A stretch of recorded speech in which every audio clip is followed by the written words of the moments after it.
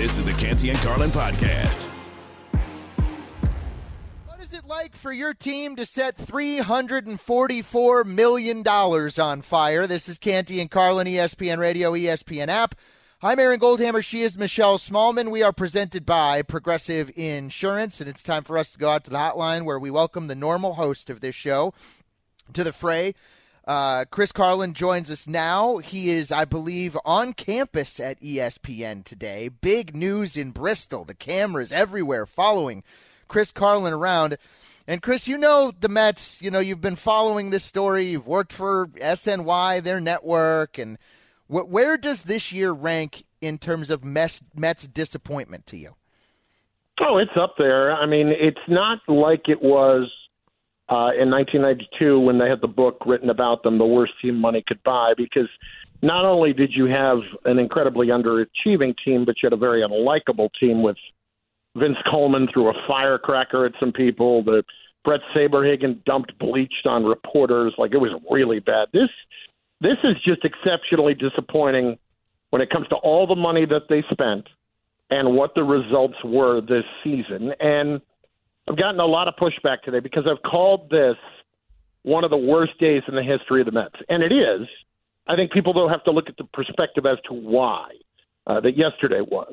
And that's because when you look at what the expectations were, you had a brand new owner when the Mets had been buried under the cloud of the Wilpons ownership for 30 years, but really the last 10 to 12 were really rough.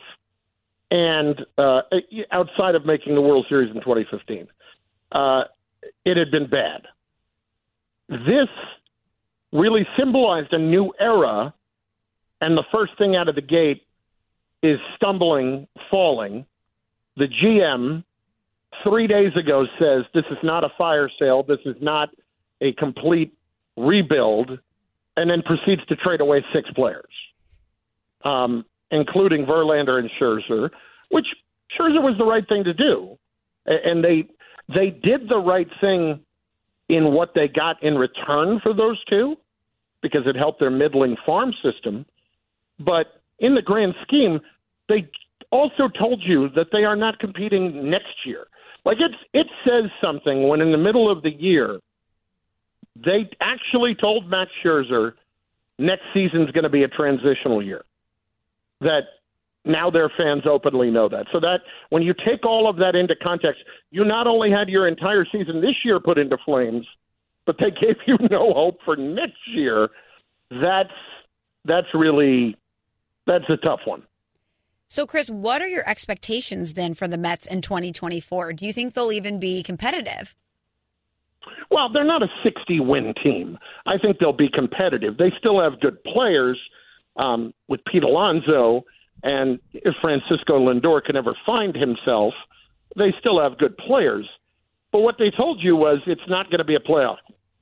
And anytime that is pretty much uttered openly prior to the season, you're never going to feel good about things.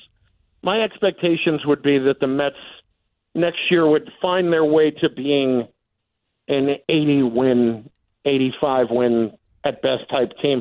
Here's what I don't want to see, though. What just happened? You just went out and reloaded a little bit.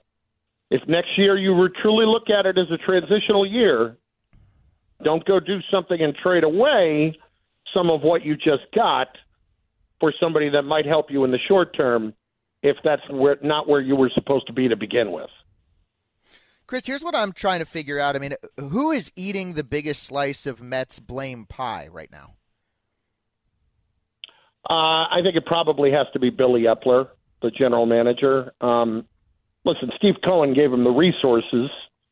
These are some things that they did. You can't blame him for signing Max Scherzer and Justin Verlander, but you can blame him for some of the other moves that they have made. I think when you realize that Billy Epler in Anaheim doled out what doesn't get credited for being probably the worst contract in baseball, the one he gave to Anthony Rendon a few years ago, and what they've gotten in return on that, they're going to be looking for somebody new to run that organization. That's going to be David Stearns, I would expect.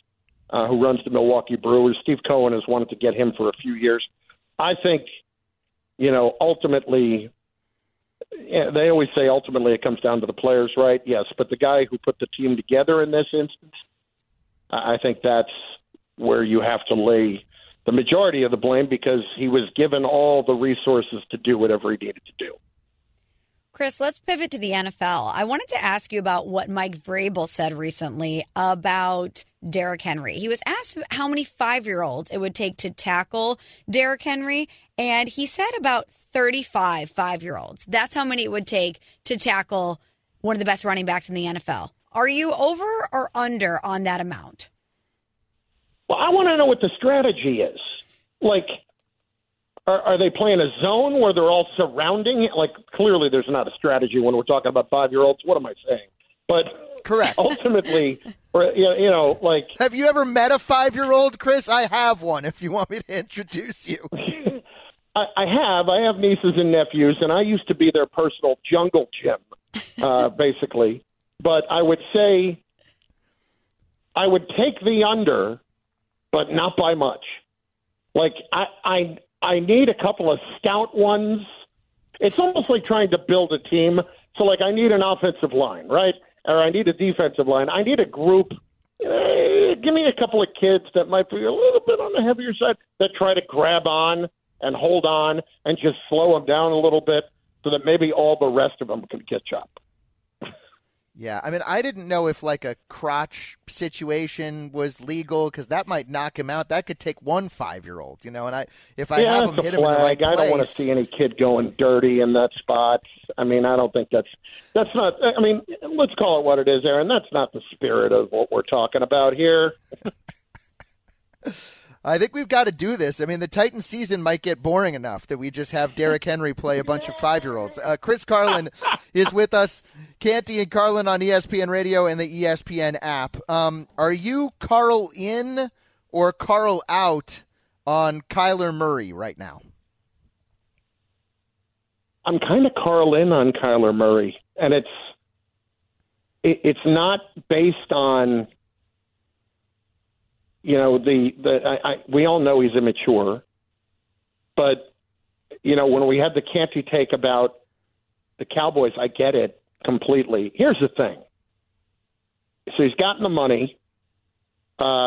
He has been immature before, but the talent is there, and that's why he got the money. And if you go and you look at what he has done in his career, he's got, I believe the numbers are 84 touchdowns, 41 picks. You want them to be better in 4 years than that, but that's not bad. In addition to what he's done running the football, he's going to give you 6 to 8 touchdowns rushing per season. So let me ask you this question. Is it wrong to suggest that Kyler Murray could go out there and throw 30 touchdowns in a season and 10 interceptions? I don't think that's an unreasonable number. His completion percentage has always been pretty good. I don't expect him to throw for 5,000 yards, but I think he could throw for 3,500. And if I'm given the choice between Murray and Dak Prescott over the next several years, I'm taking Murray because I know what the talent is. I've got a longer runway. Dak's been in the league for 7 years, 2-4 in the playoffs. That, to me, says all I need to know. But I can also throw in all of the turnovers from this past season. Everybody says he's going to turn the ball over less. Well, we'll see. I think after 7 years, I have my answer. I don't know that I definitively do. And here's the other thing. Murray, after this year, is going to be available. He might come back toward the later part of the season, and he's going to be fully healthy for next year. That's somebody that I would roll the dice on because I think he's got a lot of ability, especially if I can get him with the right people, if he truly wants to be a winner or not. One thing scares me, Aaron. One thing. Bart Scott has always said this. Money only makes you more of what you already are. Yeah. And if he's immature and he's got the money, if it's going to make him more immature, well, that's obviously problematic. I am for some reason trusting that he is going to mature a little bit as he gets past the age of 25. Chris, I want to stick with Dak for a second. So Jerry Jones has said the Dallas Cowboys are a championship caliber team. He also said the offense is very Dak friendly and that they anticipate he's going to have a good year. Do you think the Dallas Cowboys can win a Super Bowl with Dak Prescott as their quarterback? I don't. I think they'll be very, very good this year. I don't think he's going to kill them. I don't know if he's going to win them a Super Bowl. I think if he had a couple of more playoff wins to his credit, I would believe that he could. But he doesn't. And I've seen him come up small in some situations. And what he did last year, I think you're seeing Jerry openly putting the pressure on Dak right now and saying, this is his team, this is it. If we go, he's the one who's taking us. If we don't, he's the problem. And you caught that a little bit this week with C.D. Lamb, too, by the way. For anybody that just kind of overlooked his comments, he said the offense is in Dak's hands now, and he said it twice within 20 seconds. That sounded to me at the time like a guy that is looking to get paid his money, as we know C.D. Lamb is, and is looking at his quarterback after last season and making sure that everybody knows who's ultimately responsible here. I think the Cowboys are making sure that all of it is on Dak's back. Chris, do you think Bill Belichick is washed up as a coach? I don't think he's washed up, but I don't think he's going to be around all that much longer. And is he the factor that he used to be? Is it what? I'm sorry. I said, is he the factor that he used to be? Well, no. And the reason is he doesn't have a very good team. He's got a good defense. But if we're being truthful, one thing that Bill Belichick has never been great at is picking the players through the draft. It's never been a strength. When he's 25-25 since Tom Brady left, he still refuses to change his tactics depending on who the player is. And Mac Jones played for Nick Saban. Maybe he can take the hits of, now everybody's out there competing. He's out there competing. Maybe he doesn't need to be patted on the back. I don't think it would be the worst thing in the world, considering the younger generation at this point, to say, you know what, he's our guy, and he's doing a great job, and he's going to be great for us this year. I'm looking forward to that. I don't believe he's washed. I believe that Robert Kraft has seen nothing happen without Tom Brady. And while people will tell you that there's nothing there, I listen to what's being said. I think Robert Kraft is being very deliberate about what is being said. And I think we all have to realize that Belichick is not 9 wins away or 10 wins away. He's, 30-some wins away from the record? Right. I think we have to be careful there. How long are they going to hang on? Because Robert Kraft does not sound like a patient man. And I think as much as he respects Belichick, it absolutely bugs him that he picked Bill over Tom. Tom went and did it somewhere else, and now he is the owner of a middling organization. Speaking of Tom, Chris, part of our NFL Two-A-Days here at ESPN Radio today, we examined the Tampa Bay Buccaneers, and we started talking about the post-Tom Brady NFL. Do you think we as NFL consumers will miss Tom Brady in the league at all? Because Aaron and I were both of the perspective that the league is in such a healthy place, and with Patrick Mahomes and all of these young star quarterbacks, it feels like we're not even going to miss a beat without Tom Brady. I think when we talk about missing a player as fans, I don't know that we will, because life goes on. And that's the cruel reality in the NFL, especially. Just look around. The league doesn't stop for any particular player. It just doesn't. So I think fans of the Tampa Bay Buccaneers, when they're watching Baker Mayfield or Kyle Trask are really going to miss Tom Brady. I'm kind of with the hammer on that because there are so many great young players to watch now, and Patrick Mahomes has become Tom Brady, that the next guy always steps up and the next group always steps up. Like, there's not going to be a point during this season, Michelle, and maybe I'm wrong for individual people, where somebody looks at it on a Sunday afternoon in week 8 and says, man, I really miss Tom Brady in this league. Yeah. I don't think that's going to happen. Yeah, I agree with you. Chris Carlin with us, host Canty and Carlin here on ESPN Radio. I'm Aaron Goldhammer and Michelle Smallman. He's a guest on his show, and we're filling in for him. Michelle earlier today, Chris, was digging through her bag, where she keeps a computer, and a little of this, a little of that, a little work bag, and she found that she had forgotten to put, I guess I should say, a bottle of Tabasco, like the big one, in her bag. So she just, in case a hot sauce emergency broke out on the New York City subway, she was ready to jump in with her hot sauce and deliver. Is there anything weird that you carry around with you on a regular day-to-day basis? Anything weird that I carry around with me?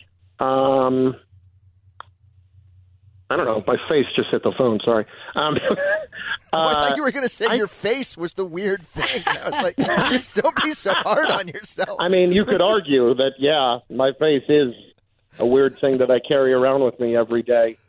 I would say, all right, you might call this a little bit weird.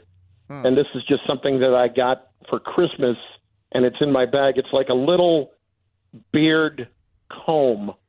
Although my beard right now is too short to comb, it's a little beard comb that I keep. But I know I don't necessarily strike people as the most vain of people, but you'd be surprised.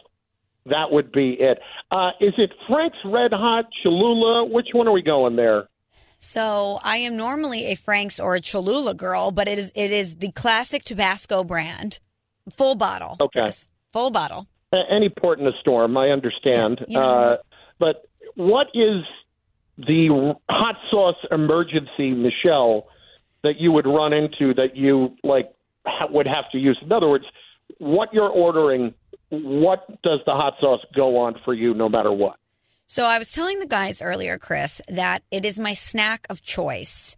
I love popcorn with olive oil, Malden sea salt, and a little bit of hot sauce on it. I mix the hot sauce up in that popcorn, and I have it as a snack.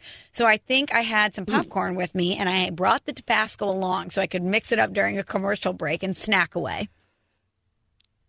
So it's, all right, so do you have a bottle of olive oil in there too? No, so this time I probably didn't get the olive oil, but I know I usually pop the popcorn. Maybe we'll drizzle the olive oil and add the salt and then put it to go in a Ziploc to go. Wow. And then we will add the Tabasco when we're ready to go to eat it. Put that in a Ziploc, shake it up, and we are ready to roll. I'm telling you, don't knock it till you've tried it. It is an amazing snack. Okay. No, I'm not hating on that. I'll give that a shot. That's good to know. That's good to know.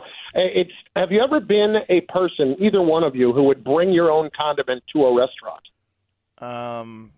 My own condiment? Probably not.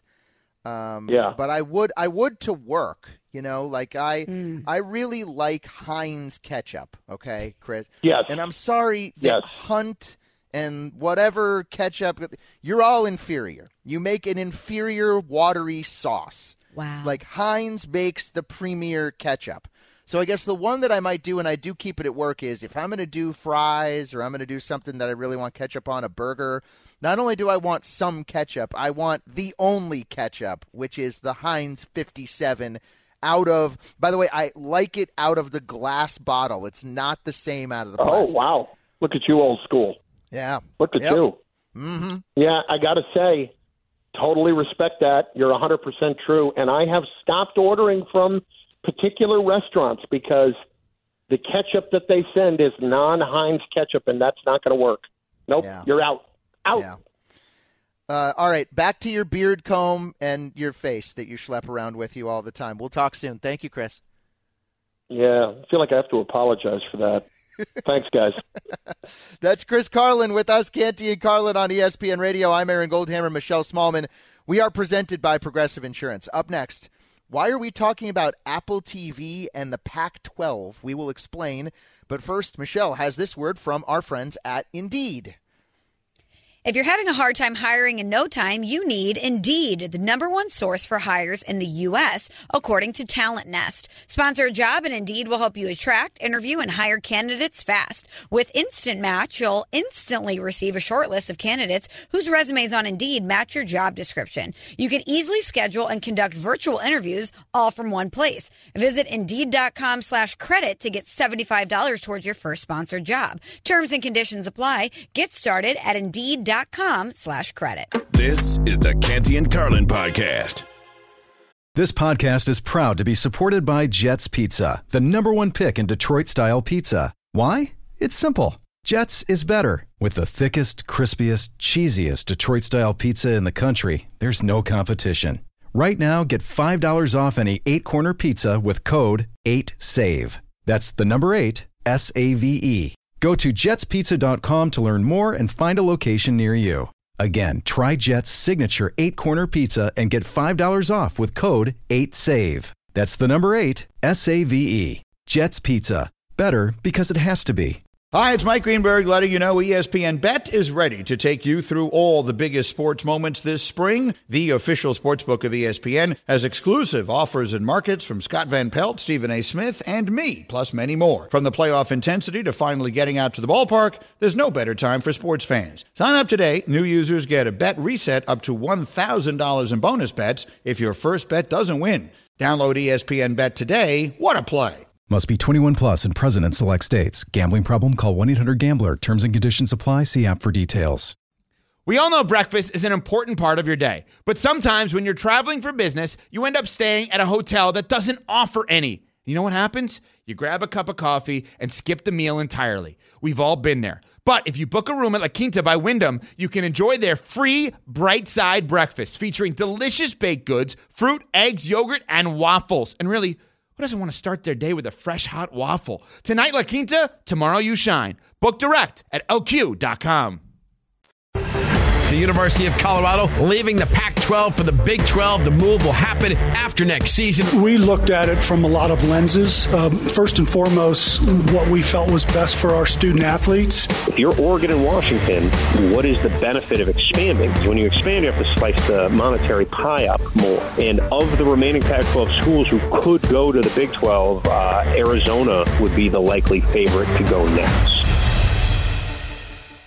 It's always all about what's best for the student athletes. You know, there's been so much realignment in college football. I can't remember, even what school is in what conference. And now, sounds like it's possible, Michelle, one of the big conferences might be in danger of not existing altogether. It's Canty and Carlin, ESPN Radio, ESPN app. I'm Aaron Goldhammer. She is Michelle Smallman. We're presented by Progressive Insurance. Rod Gilmore is a Stanford legend. I think he played with some guy named Elway or something, and he was in college. He's a Pac-10 lover, and he joins us now on Canty and Carlin. Rod, knowing what you know and the way the dynamics of this are going, how much trouble do you think the Pac-12 is in? Wow. Pretty simply, big trouble, right? I mean, this began a year ago when USC and UCLA decided to leave. At that point in time, a lot of us said, we don't see how the Pac-12 is going to survive. And then there was all this calm. And then as the TV deals and negotiations heated up, the fallout has come. And look, everybody's talking about Arizona being the key, and that if Arizona winds up in the Big 12, that's the end of the Pac-12. I don't think that's right. You know, from what I've heard over the last several weeks and been able to learn, I think the key is Oregon and Washington. If Oregon and Washington leave for, say, the Big 10, as, you know, rumors out there seem to be, if Oregon and Washington head to the Big 10, the Pac-12 is done. But if Oregon and Washington decide that it's not about the money and they'll stay in the Pac-12, be it as a Pac-8 or a Pac-10, and they will have a great shot at the 12-team playoff every year, great shot at March Madness, and they can somehow make up the difference in money in TV fees elsewhere, then the Pac-12 can survive, I think. But if Oregon and Washington are heading out the door, it's over. It's done. Rod, so much of this is driven by these TV deals, these monstrous TV deals that the conferences are seeing. What did you make of the proposed Apple streaming deals that Pac-12 leaders put on the table? Do you think that's enough to entice these schools to want to stay in the conference? Well, Michelle, before I answer that, can we just pause for a moment and just reflect on the fact that the NCAA, their members have been complaining nonstop for the last several months and going to Congress about the problems with name, image, and likeness and the transfer portal and tampering and all that. Let's just pause and reflect for a moment that we have presidents, athletic directors, and commissioners tampering to get schools from other conferences. We have them tampering for coaches, and they're looking at huge amounts of dollars. If you just think about the postseason of rights fees that the NCAA and its members will have starting in 2024, more than $3 billion a year. So can we quit blaming the players about making a little bit of money and having the freedoms of other folks when we're looking at all the revenue? College football, college basketball has never been more popular in terms of money and attention. That's my soapbox, okay, for the moment, right? Of course.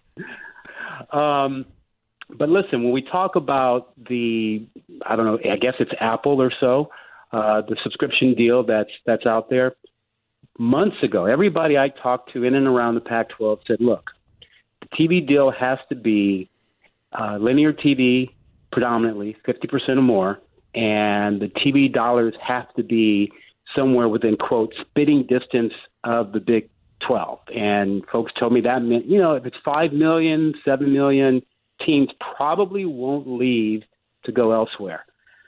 From what was reported about yesterday, we know that there's not a whole lot of linear TV in this deal, and it's a far cry from being $5 or $7 million a year short of what the Big 12 is getting. So this deal doesn't seem to be anywhere near close to satisfy the members in the conference who have a chance or an option to go elsewhere, which is why we're hearing all the rumors today, about the Big Ten talking to and considering Oregon, Washington, Stanford, and Cal, and that the corner schools, you take out Colorado, Arizona State, and Utah, are looking at the Big 12. So, I think the deal is clear. It's not enough to make people settle down and say, we'll fight for the Pac-12 to survive. And that's really an awful thing when you think about what that conference has meant to college athletics and college football in particular, the great rivalries, the history.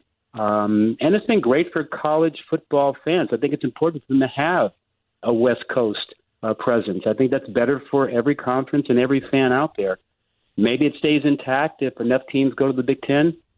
But right now, I don't think it's a happy day. Yeah, Rod, the heart of the Big Ten, of course, Ann Arbor, Columbus, and, of course, Palo Alto, California. We know all the history and tradition, of the connection between those places. I wanted to just ask you more about that because, as you're staring at this, what would your emotions be if the Pac-12 disintegrated completely? I'd be really sad about it, and I think a lot of people will be as well. It was really hard for Pac-12 fans to stomach the 4-team playoff and losing the Rose Bowl every year between the Pac-12 and the Big Ten. That was a staple that, West Coast fans really adored and lived by. And then they came to accept the notion that, well, you're not going to get that every year, but at least you still get a traditional Rose Bowl, on a regular basis. So that was a big deal. And going forward, let's say that you have Oregon, Washington, Stanford, and Cal move over to the Big Ten or some combination of that. You can forget about ever seeing a traditional Rose Bowl again because all those teams will be in the Big Ten, right? It doesn't make you feel good. You think about the great rivalries, the regional rivalries in the Pac-12.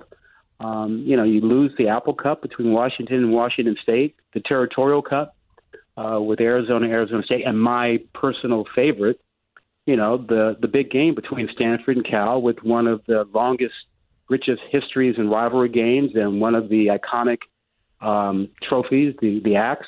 all those things will be lost. And, I don't think a lot of folks in the West will be very happy about it. But, change happens, right? I guess everything evolves, but I, tend to agree with you. One of my favorite things is going to bed, at 10:30 p.m. with these. And I have so many questions. Like, are we really going to make student athletes for basketball travel from Corvallis or whatever to, how are you getting around the country and still, I don't know, does anybody care about going to class? Nobody cares about that. We're making deals where we're telling our tennis and volleyball players to get on a plane and go to the Midwest and spend multiple days there.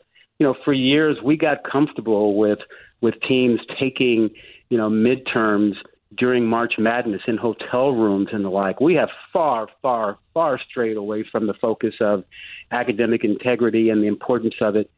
We've moved far from that. And when people talk about college athletics becoming, professional, we crossed that line a long, long time ago. And now we're going to push it even further.